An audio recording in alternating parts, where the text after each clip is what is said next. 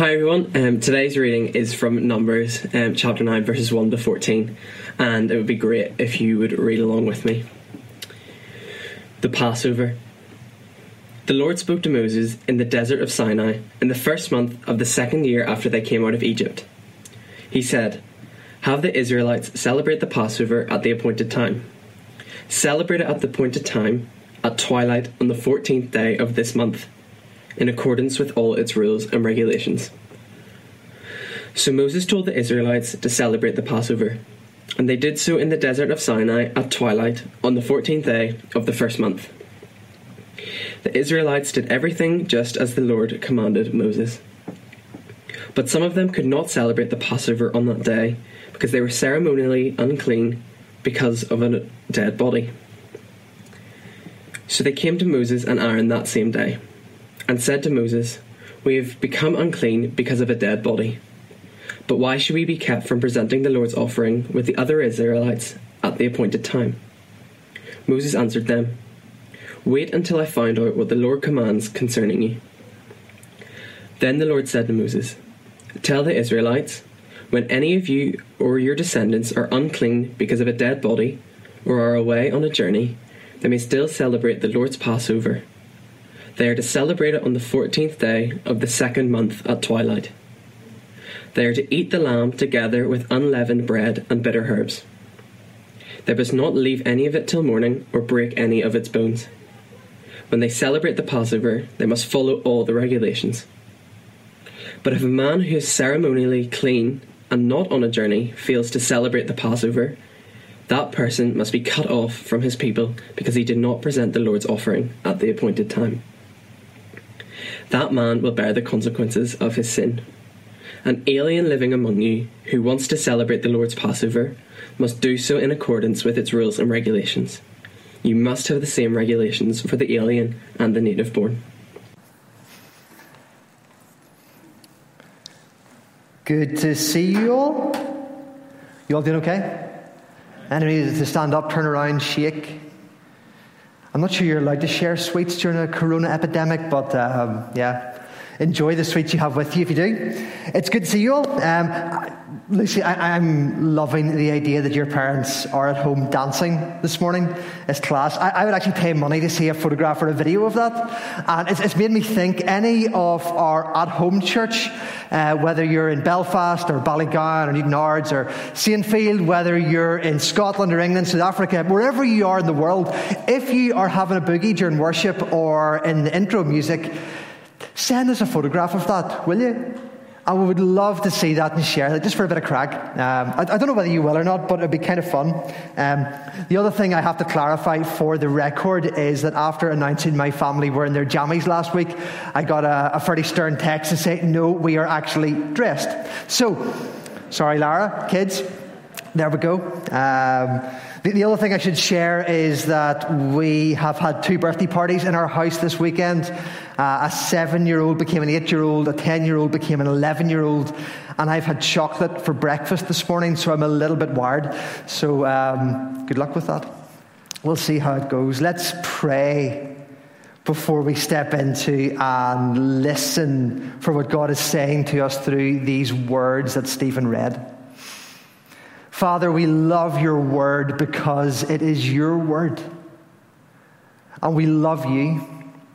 We love time in your presence. We love gathering with your people. We love being still in those quiet moments at the beginning of the day with an open Bible and a cup of coffee and listening for your voice. God, we love you, and we want to be a church, and we want to be a people, and we want to be individuals who position ourselves under the authority of your word. And so this morning, give us eyes to see and ears to hear.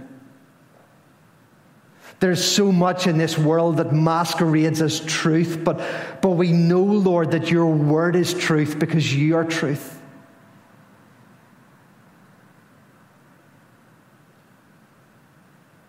So allow your Spirit to bring life to these words on the page and form our minds and form our hearts. so that we can live not in this building, but in this world as your people and your body. In Jesus' name, amen. Amen. Okay. So as Lucy said earlier, last week, if you noticed online or in the news, it was World Alzheimer's Day. The previous week in the UK was Dementia Carers Day. And increasingly, this is an illness or a body of illnesses that impact more and more of the senior members of our family, of our church family, of our wider society. An illness that damages and eats away at the brain and affects memory and even affects identity. And so we just wanted to take a moment this morning to pray for those families with loved ones who are walking that path, and to reach out and to say, we love you and we care about you, and if there's anything we can do to help, please contact us. I remember as a brand sparkling new minister, going to my first proper church in Ballymoney, and going to do some house visits in those days when you could visit people in their house and shake hands and be closer than 2 meters apart from each other. Do you remember those days, the good old days? But I remember doing a visit, and it was a family who the lady in the house had really advanced dementia. She'd been this wonderful, vibrant character in the community, in the church, and then had this rapid onset of dementia. And she found herself living in the upstairs part of the house, being completely cared for, minimal communication, incredibly anxious, couldn't content herself, couldn't settle herself. It was a heartbreaking situation. And I called at the house. I spent time with her husband. We talked extensively, prayed with him. And then I asked, could I see his wife? And he said, yeah, but he wasn't sure how it was going to go. And he didn't want my presence to upset her. And I totally understood that. But he brought me upstairs, and she was walking around the room, just pacing, constantly. And I sat down in a seat in the corner. And he sat down in a seat. There was another chair as well. And I introduced myself. I was wearing a collar. I was clearly a minister. You could probably guess at that these days. But I said to her, listen, I would love to read the 23rd Psalm with you. And this lady, just racked with dementia and anxiety, as she heard the words of the 23rd Psalm being read, came and sat down and reached out her hand and put her hand on top of mine, and allowed me to read those words with her and allowed me to pray with her. And it's the sense of the presence of God in the room in that moment was incredible. And this disease that ravages the mind and robs people of their memories and alters identity, and I don't pretend to be an expert in it. There's so much more to it. What I've come to discover, it doesn't touch the soul. And things that God has been doing in that person's life are undiminished by the illness. And her faith was every bit as real, even though so much else of her had been lost. Her faith was every bit as real. I share that story because this morning I want to talk about memories and how we remember, and remembering back, and then the power of memories to form us and bring us forward. And I don't pretend to be an expert in how we process memory. There are psychologists and psychiatrists and doctors that specialize in neurology that could say a lot more about this than I could. But in my simplistic understanding, we process memory in two different ways. We have declarative memory and we have procedural or non-declarative memory. Declarative memory is the recall of facts. Things that we have consciously learnt that we then recall. So on a Friday, my daughters go into school to do a Friday test, and they will all week have been learning spellings through repetition. And on Friday they go in and they use their declarative memory to try and recall how you spell those words. So For example, they will come in and one of the spellings is bicycle, and they'll be thinking B-I-C, and they'll recall having learnt it and try to bring that memory to the forefront of their minds to put it on the page. You with me? Yeah, okay. That's declarative memory. Procedural memory is different. Procedural memory is not the recalling of facts, but it's a much more experiential type of memory. So how you remember how to spell bicycle? Well, B-I-C. And you have to consciously think about it, but for either of my daughters or for myself, to ride a bicycle, it's not something I have to think about. I've learnt that when I was a kid. They've learnt it years ago as well. And now when a bicycle comes out, I know to throw my leg over, jump on, cycle down the street. I don't have to think how to do it. It's instinct. That's why there's a saying, it's like riding a bike. You know what I mean? But it's not just the act of riding the bike that gets conjured up during procedural memories. It's also all of the emotions of the experiences that you've had when you identify with that as well. So when I get on my bicycle, I have memories of being a child and cycling around the caravan park and the freedom of being away from my parents and out with my mates on the bicycle cycling. And all of that freedom and the joy comes back to me. However, when I go a little bit too fast, I get anxious and slightly panicky, because when I was a kid, I was racing my friend on his bicycle down the street, and like your street is meters upon meters wide, and a lamppost is about this wide, and in the whole meters and meters down the street, I managed to hit the lamppost and broke my bicycle into 3 parts, and black eye, bruised face, horrendous experience. When I go too fast on a bicycle today, that memory comes flooding back to me, and I find myself braking suddenly. It's not conscious recall, it's lived experience. You with me? There is declarative memory, conscious recall. There is procedural memory, which is the experience that is embedded in your subconscious that rises up within you along with all of the emotions. Sometimes those are negative when we've been hurt in the past or when somebody has let us down, and now we find it hard to trust people. Other times they're positive and can be really, really helpful. Why am I sharing all of this stuff with you today? And I apologize if I've misunderstood any of that, but you're with me. You get what I'm saying. Why am I sharing that with you? Because it's helpful, I think, as we look at this text this morning. It's helpful to grasp that. You see, up until now, the Passover in the lives of the Hebrew people has been an event, a one-off event. We read about it in the book of Exodus, where the Hebrew people had been slaves in Egypt for 400 years. They cried out to God. God sent Moses, the rescuer, the deliverer, to come, and he came. And there was all the different plagues. We looked at these last year. You can go back and listen to the sermon series on them.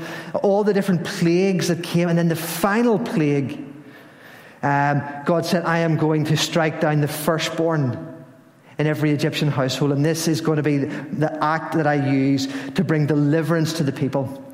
And so while the Hebrew people were following God's instruction and sharing a meal of bitter herbs and unleavened bread and a lamb that had been sacrificed, the angel of death passed through Egypt, and the firstborn in every house was struck down who weren't celebrating this meal and obeying God. And that was the Passover meal. That was the event that had happened. But now what we see in Numbers 9, an event becomes a ritual. An event becomes a ritual. If you're geeking out on this stuff, you might notice that the chronological order of the story. This is actually, even though it's in chapter 9, it's actually the first event that happens in the timeline of the book of Numbers. It happens before the census. It happens before the other things are communicated. This is such a priority to God that this is the first thing that happens in the book of Numbers. according to the chronology. This is the moment the event becomes the ritual. This is the moment that God says, this isn't something we did, this is something I want you to do and do again and do again and do again. When God speaks to Moses, as a little park bench aside, have you noticed how often that those words are used in Numbers? The Lord spoke to Moses. The Lord spoke to the people. The Lord spoke to Moses again and again and again. Nothing is done by intuition, but always by revelation. God is a God who speaks. When God speaks to Moses, look in these verses in chapter 9 how strong he is. He says, make the Israelites celebrate this meal. He doesn't throw it up as an optional extra. A tag on, you can choose to come to church, you can choose to take it. He says, make the Israelites celebrate this meal. It's strong, isn't it? Make the Israelites gather for this moment. Make the Israelites celebrate this sacrifice, and not just once, but every year at this month, at this time. Make them do it. Make them do it. Make them do it. Last week we had Johnny, one of our elders, preaching. He was preaching on those wonderful words in number 6, the Aaronic blessing. The Lord bless you and keep you and make his face to shine upon you. Do you remember that? Did you hear it? Were you here? Did you catch it online? Wonderful, wonderful sermon, wonderful teaching on an amazing text. This idea of, as God's people, we are to live in God's blessing and we are to live out God's blessing. And what God is saying is, if you want to be a people who receive my blessing, who steward my blessing, who release my blessing, then you must celebrate this meal. There's something vitally important about this meal. And I love the lengths he goes to. Look at verse 6, if you've got an open Bible with you. In verse 6, there's an acknowledgement that some people aren't going to be able to celebrate the meal. Some people are unclean. Some people have, in this case, they've touched a dead body and now they are physically and spiritually unclean and don't feel worthy to come. Maybe you're here this morning. Maybe you're at home this morning. And you distance yourself from communion. You distance yourself from other Christians. Or you come into the room, but you hang back because you don't feel worthy to come. You think to yourself, those Christians, they've got it sorted. They're all holy Joes. They never do anything bad, think anything bad. But if you knew what my life was like, if you knew the mistakes that I had made, and you hang back. And yet look at the lengths that God goes to make sure that those people who are unclean can still participate in this meal. God makes a way for you to be clean. God makes a way for you to come and be involved. Don't hang back. God's heart is of welcome. God's heart is to draw you in this morning. Look at verse 14. Some of you don't come, God says, because you feel like you don't belong. The old language is the alien amongst us. That just conjures up images of little green Martians with antennae, doesn't it? It's talking about foreign nationals. People who maybe haven't been born in this country, have been born in a different country, maybe look different, maybe they speak English but with an accent that sounds different. And now they find themselves living in Belfast, living on the Castlereagh Road, living here. And they feel they can't belong because they're different. And God says, for the alien, for the foreigner, for the foreign national living amongst you, treat them like a native born. Open your doors. Open this table. Open this Passover meal to them. Welcome them in. Allow them to be part of the community. I love the fact that we've got this friendship, this partnership with Windsor Presbyterian. Even if you're watching this morning, just a lot of love to you and your congregation today. And it's just given us so much opportunity to partner with the work that they're doing through International Meeting Point, with the foreign national community, with refugees, with asylum seekers who find themselves here, who need help getting on their feet. And even over lockdown, it's been wonderful to reach out to and to love and to help and to bless. our brothers and sisters who have been born somewhere else and now live amongst us. I love that friendship that we have, that partnership that we have. I love that we have a connection out in Athens with Helping Hands, this ministry that works amongst the refugee community in that city. And 2 of our own, Noah and Susie, technically 3 of our own now with baby Hope. Class. And you guys are watching this morning. A lot of love to you as well from Orangefield here in Belfast.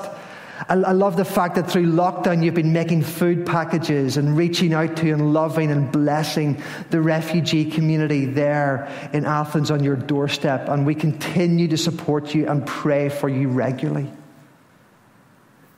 Because God welcomes. God's heart is welcome. God's heart is inclusion. God's heart is not that anybody excludes themselves or hangs back, but He makes a way. He makes a way. I love the fact that God sees the parts of society that most of us walk past with blinkers on.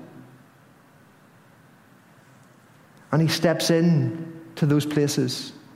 And He says, you are welcome. And as God's people, we are called to have eyes that see what God sees. This family here in Orangefield has opened doors. Do not exclude yourself because you think you're not good enough. Do not exclude yourself because you think you don't belong. This is an open family and this is an open table, and we welcome you. In Jesus' name, we welcome you. I love the lengths that God goes to make sure nobody is excluded from this meal. In fact, in verse 13, we see that so clearly. We see God's heart that everyone is welcomed. That God sees every fear, every hurt, every loneliness, every brokenness, every pain. And He says, you are welcome. Let me forgive you. Let me redeem you. Let me love you. Let me restore you. But He never forces. He opens the door and He opens the table and He says, come. And then He says, but if anybody excludes themselves, if anybody chooses not to come, that's on them. That's not on me, God says. That's on them. Guys, the only thing keeping you from a life of forgiveness and a life of peace and a life with the promise of eternal life, the only thing keeping you from that is you. God has done everything that is necessary for you to be forgiven, for you to be restored, for you to be welcomed. Please don't hang back. Please don't stand back. God's heart is for you to come. God's heart is for you to come. That's why God says, make them celebrate this meal. Make them celebrate this meal. It's important to know the story. We teach it to our kids in SALT and Sunday school. We do it now as well as adults. It's important to know the story. But this is more than declarative memory. The celebration of Passover, and for us, communion in a few moments' time, the celebration of Passover was about more than making sure they knew the facts of the story. That was part of it. Don't misunderstand me. Doctrine, theology are key. It's part of it, but it's more than that. It's more than declarative memory. God said, make them celebrate this meal. Do it regularly, do it annually, on this date, on this month, on this day. And the reason was, He wanted them, every time they tasted the bitter herbs, to be transported in their memory back into Egypt, into the pain and suffering of sin and slavery. Not just to remember the fact, but to allow the emotions of that to rise up within them. He wanted them to take the unleavened bread and break it and share it, and to do it with their staff in their hand and their sandals on their feet, that there's a sense of urgency. They couldn't wait for the yeast to rise in the dough. They had to do it there and then. There was a sense of urgency. There was a sense of expectation, a sense of desire. He wanted them to share the sacrificial lamb. and to take the blood and splash it on the doorposts of their tents and of their homes. To recognize that this death and this blood is the cost of deliverance, the price of freedom. He wanted them to experience that, to be transported back into that. Not just simply to recall the facts, but to have the story of that embedded within them. He wanted them to take the Passover cup, the cup of wine, the cup of blessing, the cup of covenant promise, and to taste it and to know the promise of God that things are going to be better. That what they're experiencing today is not the end of the story, that God is at work and there is blessing to come. He wanted them to enter into the experience of that, not just to remember the story, but more than that, the repetition of this meal is not simply about remembering the facts, but about allowing the story, the truth of Yahweh, the character of our God, the heart of our God, the power of our God, the love of our God, the character of Yahweh to be embedded into their subconscious. Because as you read through the book of Numbers, you see battles, and you see doubts, and you see rebellion, and you see plagues, and you see all kinds of things that are going to try to distort and distract and make them compromise and make them turn back. And God says, I want you to have this meal, not simply to know the story, but so that your very instinct is, when things go bad, is to lift your eyes to God and say, our God is good, our God is sovereign, our God saves. And yes, this is hard today, but God is over and above the storm. God wanted that to become their instinct. They could recall the facts, but He wanted that to be their instinct. They had declarative memory of the Exodus story, but God wanted them to have procedural memory, to embed through this meal into their subconscious. And for 1,500 years, this meal shaped the identity of God's people, until that night in an upper room at a Passover table, when Jesus took a piece of bread, the piece of unleavened bread that was to be used for the Passover, and He interrupted the ritual and He broke it. And He said, friends, this is my body broken for you.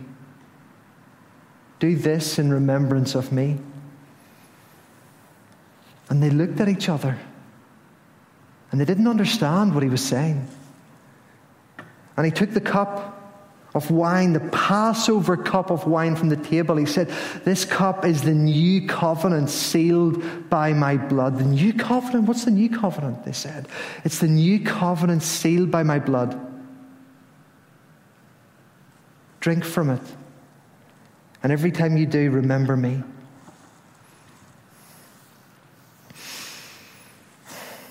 The disciples would remember that night. They could recall the facts of Jesus interrupting the Passover tradition, doing and saying some things at that table slightly differently. They could recall the facts, but the next day, when Jesus was arrested in the middle of that night, the next day, the shouts of the crowd and the religious leaders and the Roman soldiers, the weeping in the streets of His friends as they saw Him getting beaten and brought through those streets carrying the cross, the sound of the nail splintering bone and wood as it was driven through His wrist into the cross,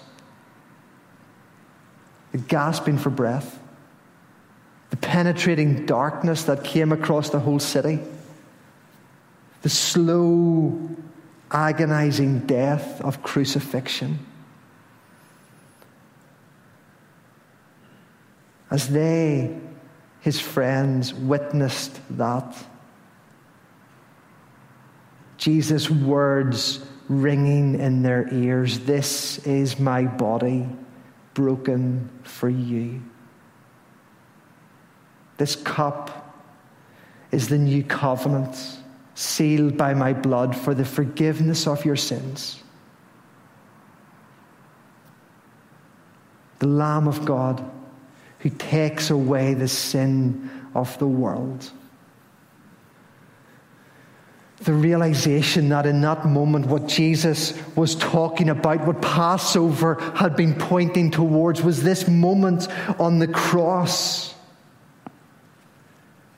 The price of forgiveness, the depth of love when the Son of God opened his hands and allowed his body to be broken, his blood to be shed, when he became the sacrificial Lamb of God for your sins and for my sins. Jesus didn't replace the Passover, he fulfilled the Passover. And I can guarantee you those disciples never sat at a table and broke bread and lifted the cup again without being back at the foot of the cross, reliving and seeing again the depth of God's love for them, the magnitude of his forgiveness over them. And so we sing how deep the Father's love for us, how vast beyond all measure, that he should give his only Son to make a wretch his treasure. Every sin, every brokenness, every mistake, every unworthiness that you feel, that you think should exclude you from coming to this place and being part of this family, Jesus died on the cross to say, you are welcome. Jesus died on the cross to say, you are loved. Jesus died on the cross to say, you can be forgiven and made new. Those mistakes, those regrets, those shames, you don't have to carry them forever. Jesus can make you new.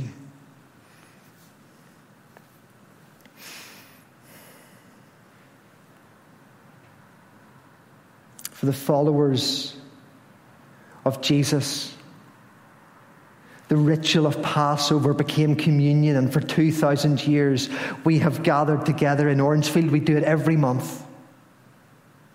Today we're in the building and we're online, but we're together. The ritual of Passover became the ritual of the Lord's Supper, of communion. And the repetition of this meal, doing it so often, it reminds us of the facts, it reminds us of the story, but it's more than that. As we participate in this meal, and in a moment that's exactly what we're about to do, participate in this meal. As we participate in this meal, I want to invite you to allow yourself to be transported back through every mistake and every shame and every disappointment and every hurt that you have felt. And then to journey back through that to the foot of the cross, to that moment when the Lamb of God gave his life to cover all of that pain and shame in your life, so that you can be forgiven and you can be made new. Every mistake, every doubt, every battle, every fear, every loneliness, as we participate in this meal, and we do it again and again and again, we remember the story, but it starts to shape our subconscious. It starts to fill our procedural memories. It forms our minds, it forms our hearts, so that not just in this moment, but when you step out these doors into a world that is going to seek to rob you of your humanity and to rob you of your dignity and to get in between and disconnect you and get in between our unity and to rob you of hope, in a world that is trying to take things off you and give nothing back, your very instinct becomes, I am loved. Jesus died for me and I am loved, no matter what the world throws at me this week. My instinct is to look to Jesus in every battle and say, I am loved. I am loved. And so that's my heart for you this morning. At home, with your bread and juice beside you, you are welcome to participate. In the building, we have little pods like this. We're doing it this way because of just hygiene and the corona and risk of infection. We invite you to pick one up. And in a moment, not just yet, but in a moment, we tear back the top bit, the plastic bit, and there's a little piece of bread wafer there. We'll take it together and then tear the foil layer off, and the communion juice is there. Don't open it just yet.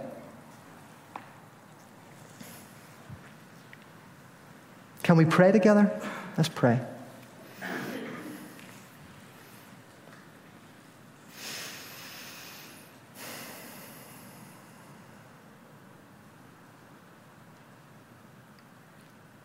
Father, we come today not by our own merit, not by our own perfection, not even by our own righteousness, because in our most honest moments we want to acknowledge that we fall short of your standard of perfection. We come with broken hearts.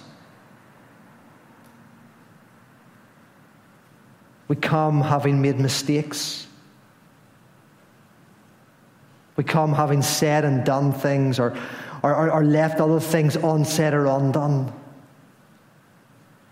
that have caused neglect or hurt or pain.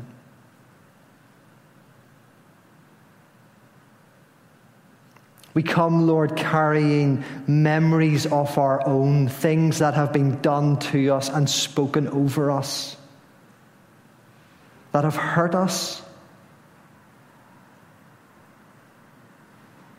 and have made it hard for us to believe that we can be loved, that we can be forgiven, that we can be welcomed. And we've allowed those words to carry with us and form us. But this morning, Lord, we lift our eyes to you, to the cross of your Son, Jesus Christ. We lift our eyes to you and we say, Holy Spirit, come now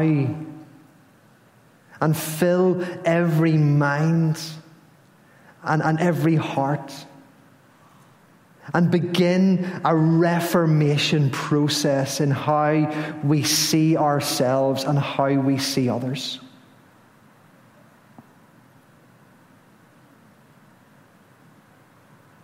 Come, Lord, and minister into those tender parts of our lives, those places of hurt, where trust has been weakened, where relationship has been diminished.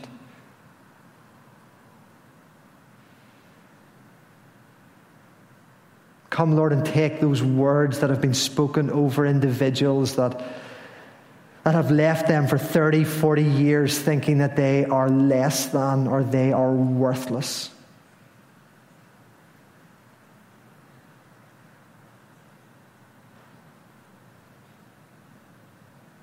And Lord, continue to minister to us as we share this meal, that we will have our hearts reformed, softened, in a way that we can walk through this week knowing that we are loved. That we can see other people through your eyes, Lord.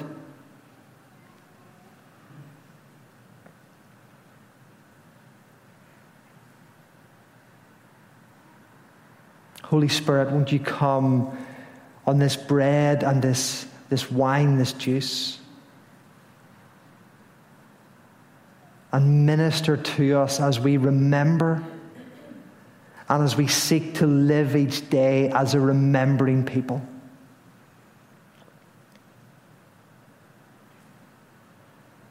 Jesus, thank you that you are the Lamb of God who takes away the sin of the world. Thank you that you are the Lamb of God who takes away my sin. In Jesus' name. Amen.